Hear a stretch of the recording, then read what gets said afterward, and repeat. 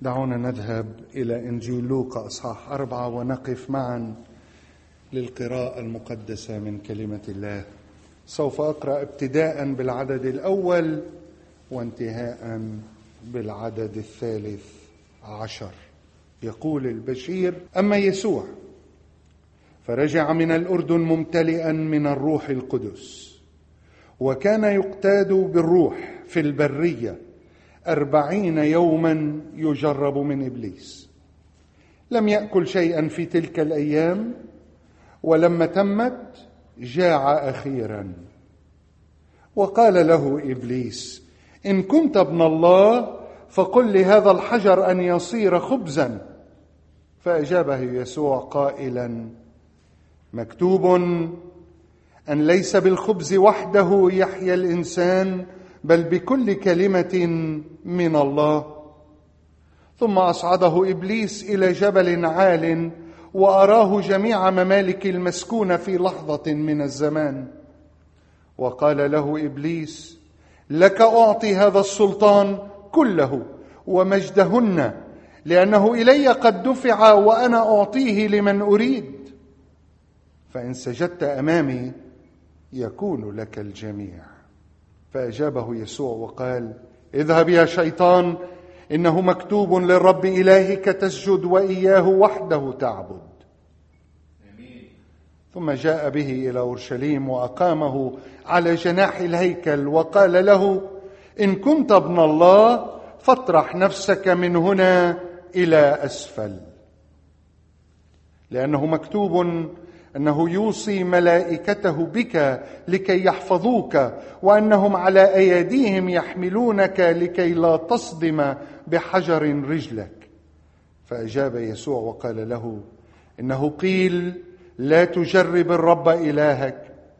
ولما أكمل إبليس كل تجربة فارقه إلى حين. آمين. تفضلوا ليبارك لنا الرب قراءة كلمته المقدسة لحياتنا. طبعا نرجع إلى سياق السلسلة التي كنا بدأناها منذ بضعة أسابيع عن يسوع، وقد أتينا اليوم إلى مرحلة بعدما تحدثنا عن معمودية المسيح، أتينا إلى ما نعرفه جميعا بالتجربة في البرية، تجربة يسوع في البرية. لكن هذه التجربة، هذا النص على قصره فيه الكثير من الأمور، سوف نتحدث عنها، لن نستعجل، لأن فيها مبادئ أساسية نستطيع تطبيقها على حياتنا في مواجهتنا للتجارب. أمور قد نعرفها، لكن سنتحدث أيضا عن أمور أخرى لا نعرفها، أمور ندركها وأمور لا ندرك عمقها. ولعل المسألة الملفتة للنظر في هذا النص هو أن يسوع كان يقتاد بالروح القدس في البرية. يخبرنا الكتاب أن يسوع بعدما نزل عليه الروح القدس بهيئة جسمية كحمامة، اقتيد من هذا الروح إلى البرية ليجرب من إبليس. غريب، كيف يقتاد الروح القدس المسيح؟ ما الهدف إذا شئتم من اقتياد الروح القدس للمسيح لكي يجرب؟ طبعا نحن نذكر ولا شك أن يسوع تثبت بإعلان صارخ واضح من السماء: هذا هو ابن الحبيب الذي به سررت. هل كان الآب يعلن بهذه الكلمات سروره وغبطته بأن يسوع أتم 30 سنة من تجارب الحياة إذا شئتم بنجاح؟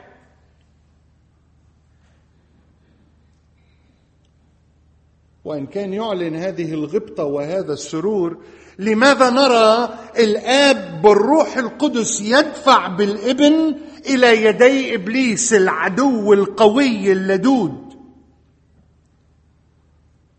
طبعا ليس لأن موافقة إبليس على المسيح باتت مطلوبة أو ضرورية، وليس لأن لإبليس أسهما في مشروع إرسالية المسيح أو رأيا أو كلمة تقال. لكن إذا كان الآب قد سمح بهذا فلكي يأتي الاعتراف من العدو اللدود نفسه ببنوة المسيح بأن يسوع هو ابن الله. ولهذا فمع أننا لا نقرأ هذه الكلمات في هذا النص، لكن نسمعها فيما بعد عندما كان يسوع بصدد شفاء المجنون وإخراج الأرواح الشريرة منه، عندما صرخ الشيطان بأعلى صوته: أنا أعرفك من أنت قدوس الله. جاء الإعلان واضحا لا مواربة فيه، ولم يستطع إبليس أن يتهرب من هذه المسألة. فنحن نرى هنا الروح القدس يقود المسيح بهذا الهدف، لكي يلزم إبليس بأن يعترف، وهذا ما حصل. لكن طبعا السؤال الذي يطرح نفسه: هل كان بالإمكان أن يخطئ المسيح، أن يسقط المسيح بالتجربة؟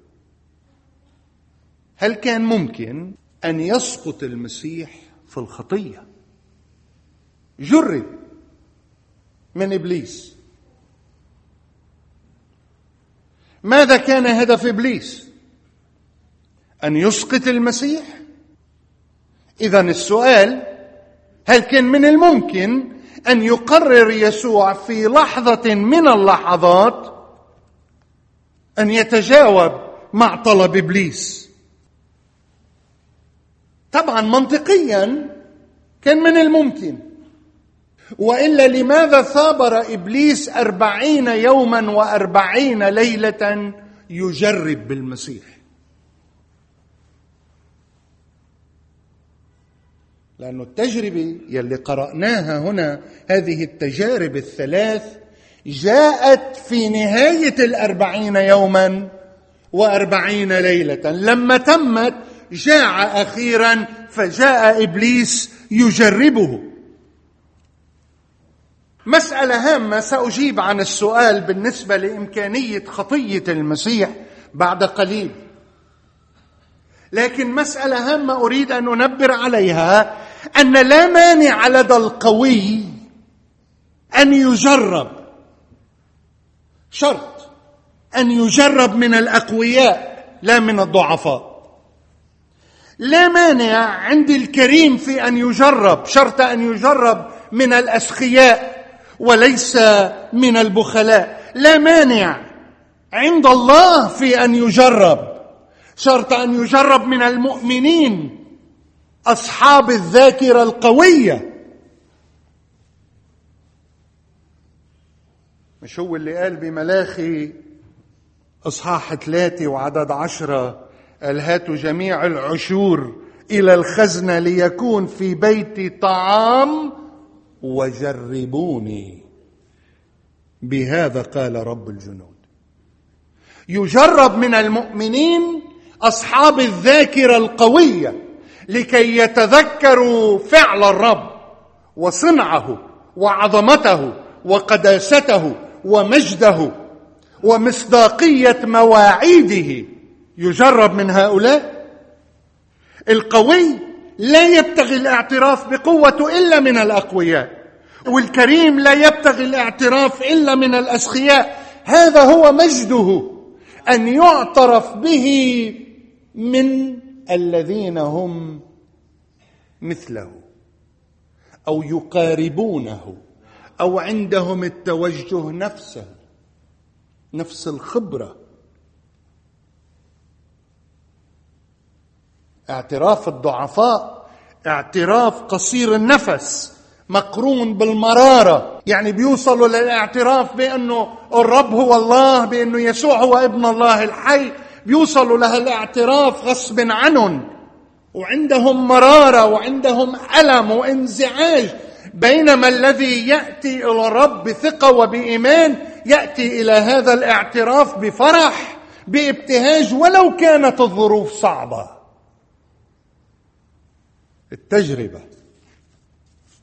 التجربة يسوع تعرض إليها، هل كان بالإمكان أن يسقط؟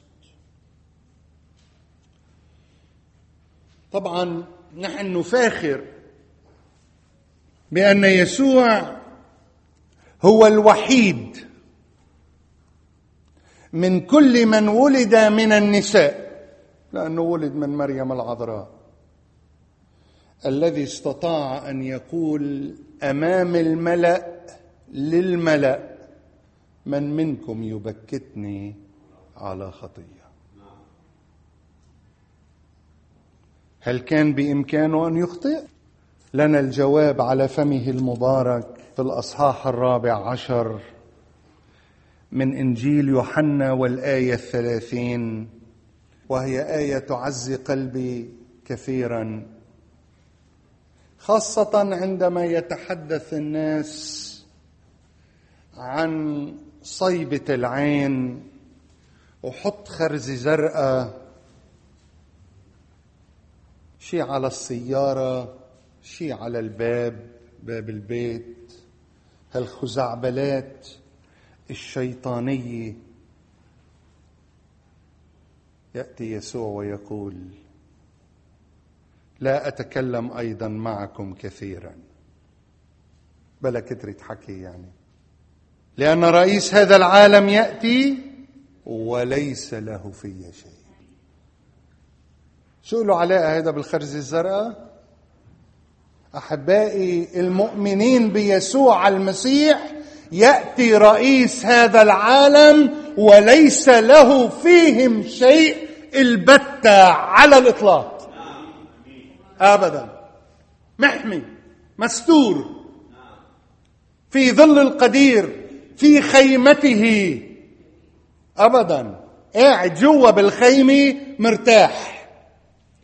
إن هطلت الأمطار وبرقت السماء وأرعدت الرعود لا يهمنا، نحن في خيمة القدير المسيطر على كل الظروف. ولهذا يسوع لم يكن بإمكانه أن يخطئ، لأنه في داخله ليس للشيطان شيء، لا خطية ولا سقوط ولا أي شيء كان. بالعكس، هو أخلى نفسه آخذا صورة عبد، احتمل خطايانا كما يقول الكتاب، صار خطية لأجلنا لكي نصير نحن بر الله فيه. واضح؟ ما بدأ كتير حكي. يسوع لم يكن يقدر أن يخطئ، لكن الشيطان، وهنا النقطة المهمة، ما كان عارف هيك، لأنه الشيطان ما بيعرف كل شيء. الشيطان ما بيعرف كل شيء، والشيطان جرب، فكر انه رح يقدر للمسيح، لكن سربرايز سربرايز بقوسي اكتشف فجأة. بالنسبة للشيطان تعرفوا مسكين، بيعرف لعبة وحدة ضل يجرب يلعب عليها. في جنة عدن شو قال لآدم وحواء؟ طبعا لحواء يعني: بتحبوا تصيروا مثل الله؟ بالبرية شو قال ليسوع؟ بتحب تصير إنسان؟ فعلا تختبر شو معنات الإنسانية؟ هلا بدي الفت نظركم لشيء، أن هذه التفاصيل في هذه القصة نفترض ونظن أن يسوع هو صاحب الأخبار التي نقلت للتلاميذ عن هذه الحادثة. ليش؟ لأنه ما كان في إلا يسوع وإبليس والروح القدس والبرية، فيسوع كان مصدر الأخبار للتلاميذ. والملفت للنظر أيضا أن يسوع أخبر التلاميذ بهذه الحادثة وشاركهم بلحظة خاصة جدا من الصراع والضعف. يسوع كان ضعيف، عم نحكي كان ضعيف جسديا مش ضعيف روحيا. جاع أخيرا، كان صار له 40 يوم صايم، جاع أخيرا. وإبليس إجا في لحظة الضعف، ففكر إبليس إنه مثل ما حواء اطلعت على هالثمرة وربما كانت جائعة أيضا، وجاء إبليس في تلك اللحظة وقال: شو رأيك؟ كتير حلوة هاي، أنت بتصيري مثل الله. جاء إلى يسوع وقال: أنت ابن الله، طيب بدك تصير إنسان؟ إذا أنت جوعان كل هذه الحجارة أن تصير خبزا، كل هذه الحجارة أن تصير خبزا. هلأ فكروا شوي بهالتجارب هاي، 3 تجارب. هذه المسائل التي تحدث عنها إبليس طرحها أمام المسيح هي صفات نتوقعها في المسيح. يعني قال له: خلي الحجارة تصير خبز، كل وطعمي. يسوع سكر الباب على هالتجربة، أغلق الباب، لكن نحن نعلم أن يسوع في مكان آخر أكثر الخبز والسمك وأطعم 5000. صح ولا لا؟ قال له: زد حالك، ما تخاف، يرسل ملائكته وعلى الأيادي يحملونك لئلا تصدم بحجر رجلك. الرب سكر له إياها، لكن في الوقت نفسه نحن نعلم أن يسوع فيما بعد مات، تعرض للموت والصلب والألم وقام. طيب السؤال: شو الغلط، شو الشر بهالثلاث تجارب؟ بحد ذاتهم ما فيهم شيء، عمول هيدول خبز، شو غلط؟ شو الشر؟ اختبر أمانة الله خي، زد حالك عن الهيكل واختبر أمانة الله. مش هو اللي وعد انه يرسل ملائكته بيهتموا بيه؟ شو الغلط؟ تعرفوا المسألة الكبرى في العملية أن يسوع سمح لإبليس أن يضعه تحت الفحص. كان بكل بساطة لما جاء إبليس كان بمقدار المسيح أن يدمره، مش هيك راح يصير؟ لكن يسوع ما دمره، بينما إبليس استفاد من الفرصة وقال له: أنا بعطيك كل الذي لي. مش هيك؟ قال له: لأنه إلي قد دفع وأنا أعطيه لمن أريد. قال له: بعطيك هني ببلاش، لكن الثمن هو أن تسجد لي. هيدا الثمن. حلو بالموضوع إنه في هذه التجارب الثلاثة التي أراد إبليس أن يسقط المسيح فيها، اللي صار بدل ما يسقط المسيح سقط إبليس. هنا روعة عمل الرب. قال له: إذا أنت كنت الله اتصرف على هذا الأساس. في هذه التجربة أو التجارب الثلاث إذا شئتم، إبليس انكشف بينما بقي الله مختبئا. ومشان هيك إبليس استعمل إن الشرطية: إن كنت ابن الله، إن يعني أنا مش متأكد، بس برهن لي إنك أنت ابن الله. مع أنه بعدين جاوب واعترف. وين انكشف المسيح على حقيقته أحبائي؟ انكشف المسيح على حقيقته على الصليب. وهيدا الشيء اللي الناس إلى هذا اليوم لا يقبلون الاقتناع به وتصديقه.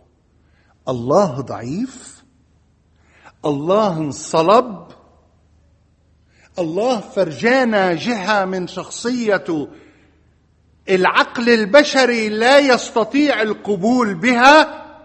نعم. ليه؟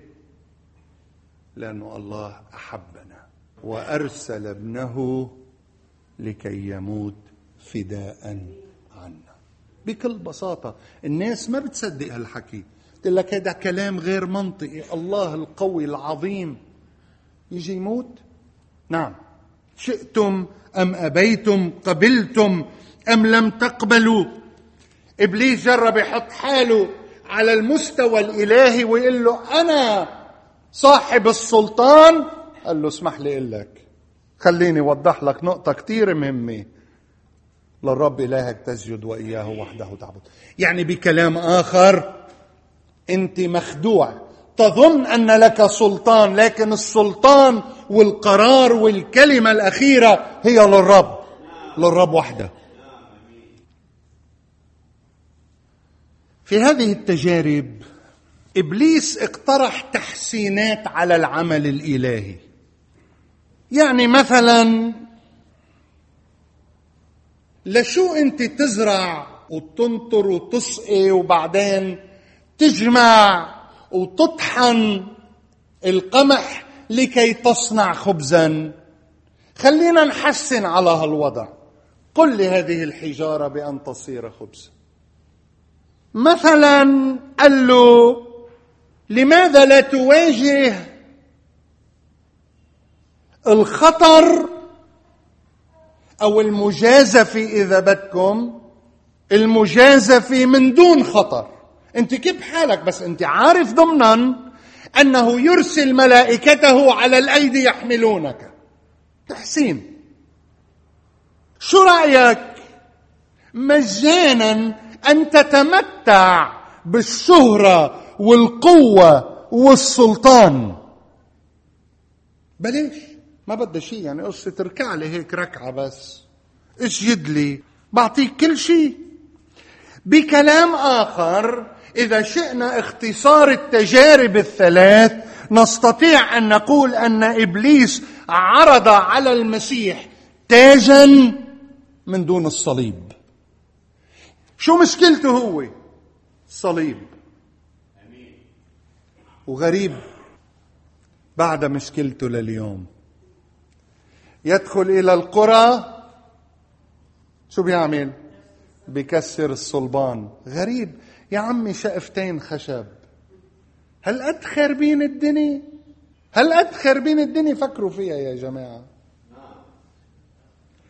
قال إن كلمة الصليب عند الهالكين شو؟ جهالة. يا بي ما أروعك يا بولس، كانوا عم بيطلع هيك على الوضع وبيشوف كيف الناس بتهاجم الصليب. غريب. طب شو عملكم الصليب؟ الصليب علامة ضعف، الصليب علامة موت، الصليب علامة انكسار. بشريا عم نحكي. شو عملكم الصليب؟ يحطمون الصليب. من هديك الأيام وإبليس حاطط أحطاطه واحتاط هالصليب. هدفه الصليب.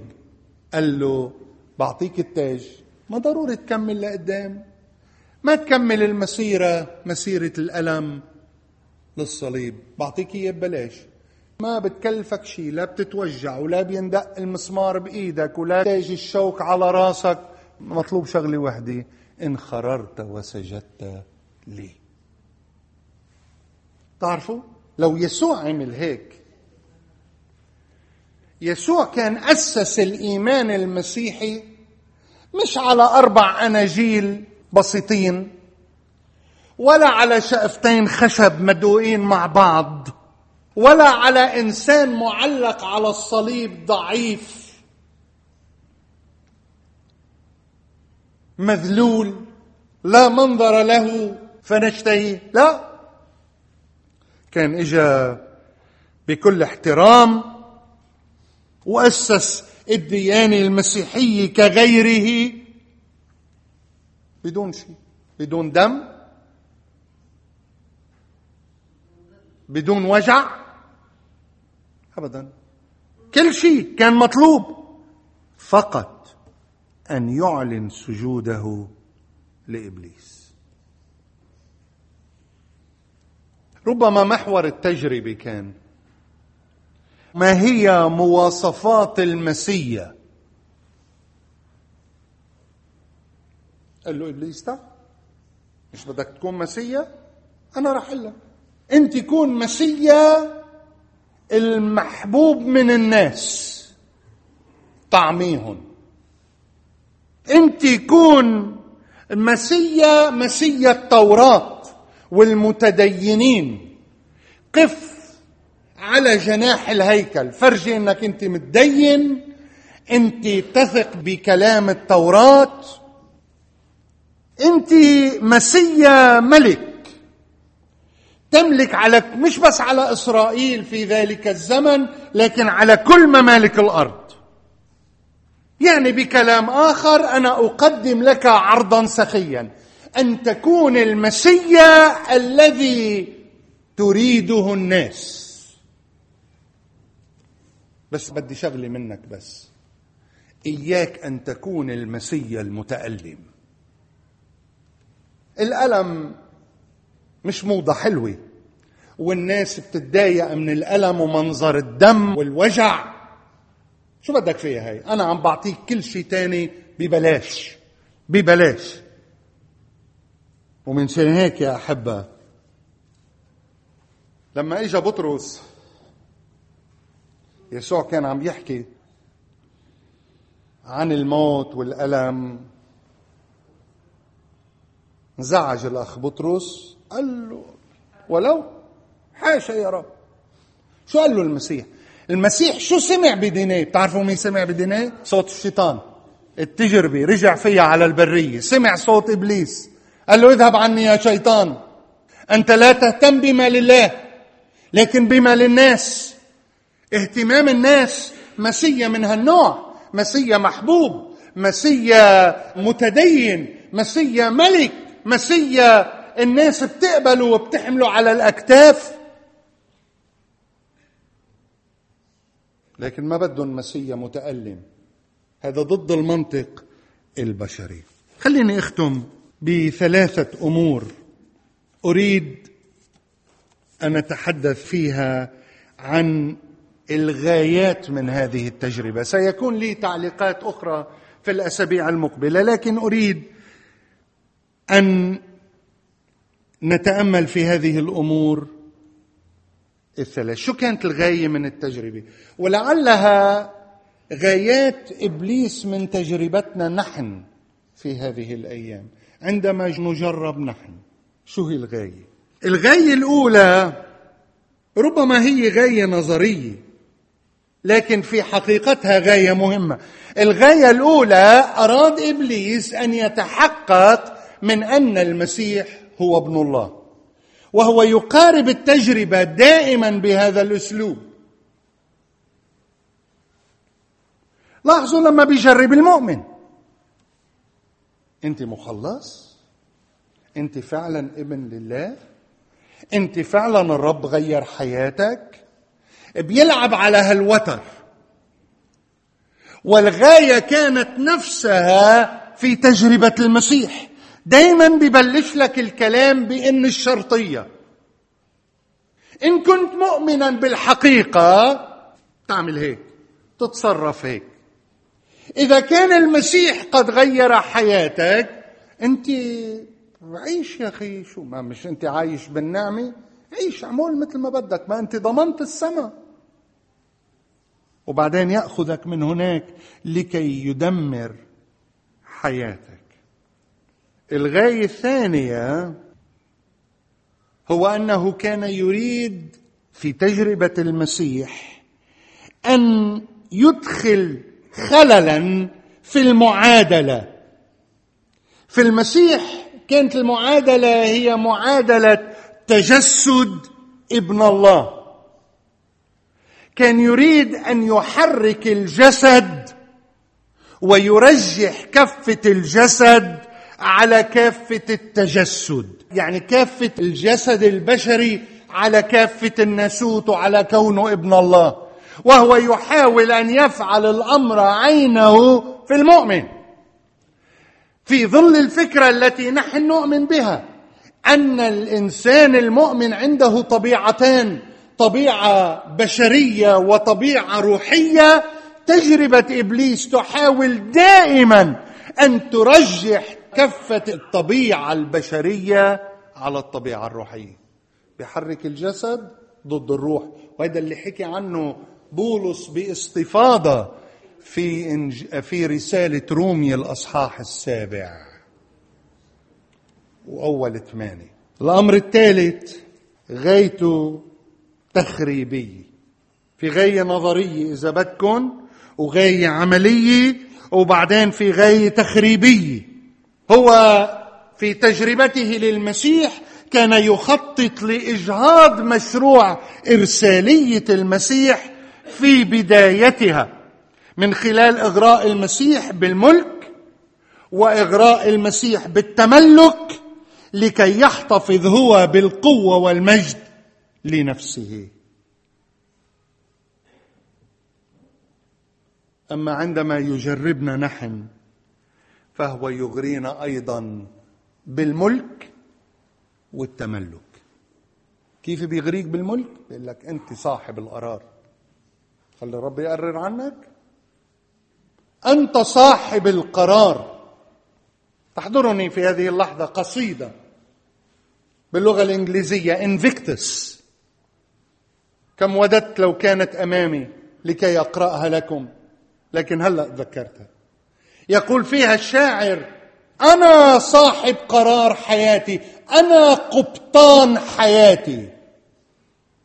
هذا اللي بده إياه إبليس، إنك تصير أنت صاحب الملك، أنت القبطان، أنت اللي بتقرر لوين ما كان. وبعدين بيغريك شو؟ بالتملك، هاي وهاي وهاي. لا نكتفي، لا نقل كفى، لا نشبع، بدنا نتملك من هالدنيا، راكدين وراء أمور هذه الدنيا. وهو شو بالنتيجة؟ هو يحتفظ بالقوة والملك، لأنه هو اللي ماسك هاللعبة كلها، وعم بيغريك وبيقنعك وبيخدعك. فكروا بهذه الأمور الثلاث. غاية نظرية ربما يمتحن فيها إن كنا فعلا أولاد الله. الغاية العملية يحاول أن يرجح كفة الجسد على كفة الروح، كما حاول أن يرجح كفة الجسد على كفة التجسد في شخص المسيح. والغاية الثالثة هي غاية تخريبية، عندما يحاول أن يغرينا بالملك والتملك كما فعل مع المسيح. طبعا سنتحدث بعد عن هذا الموضوع، لكن أريد أن أقول لكم ختاما ما هي نهاية القصة كلها. كلمة واحدة: غلبوه. شو؟ بدم الخروف وكلمة شهادتهم. غلبوه، مش بجوز، مش يمكن، مش ربما، لكن الكلام حاسم. غلبوه بدم الحمل وكلمة شهادتهم. دعونا نحن رؤوسنا لكي نصلي.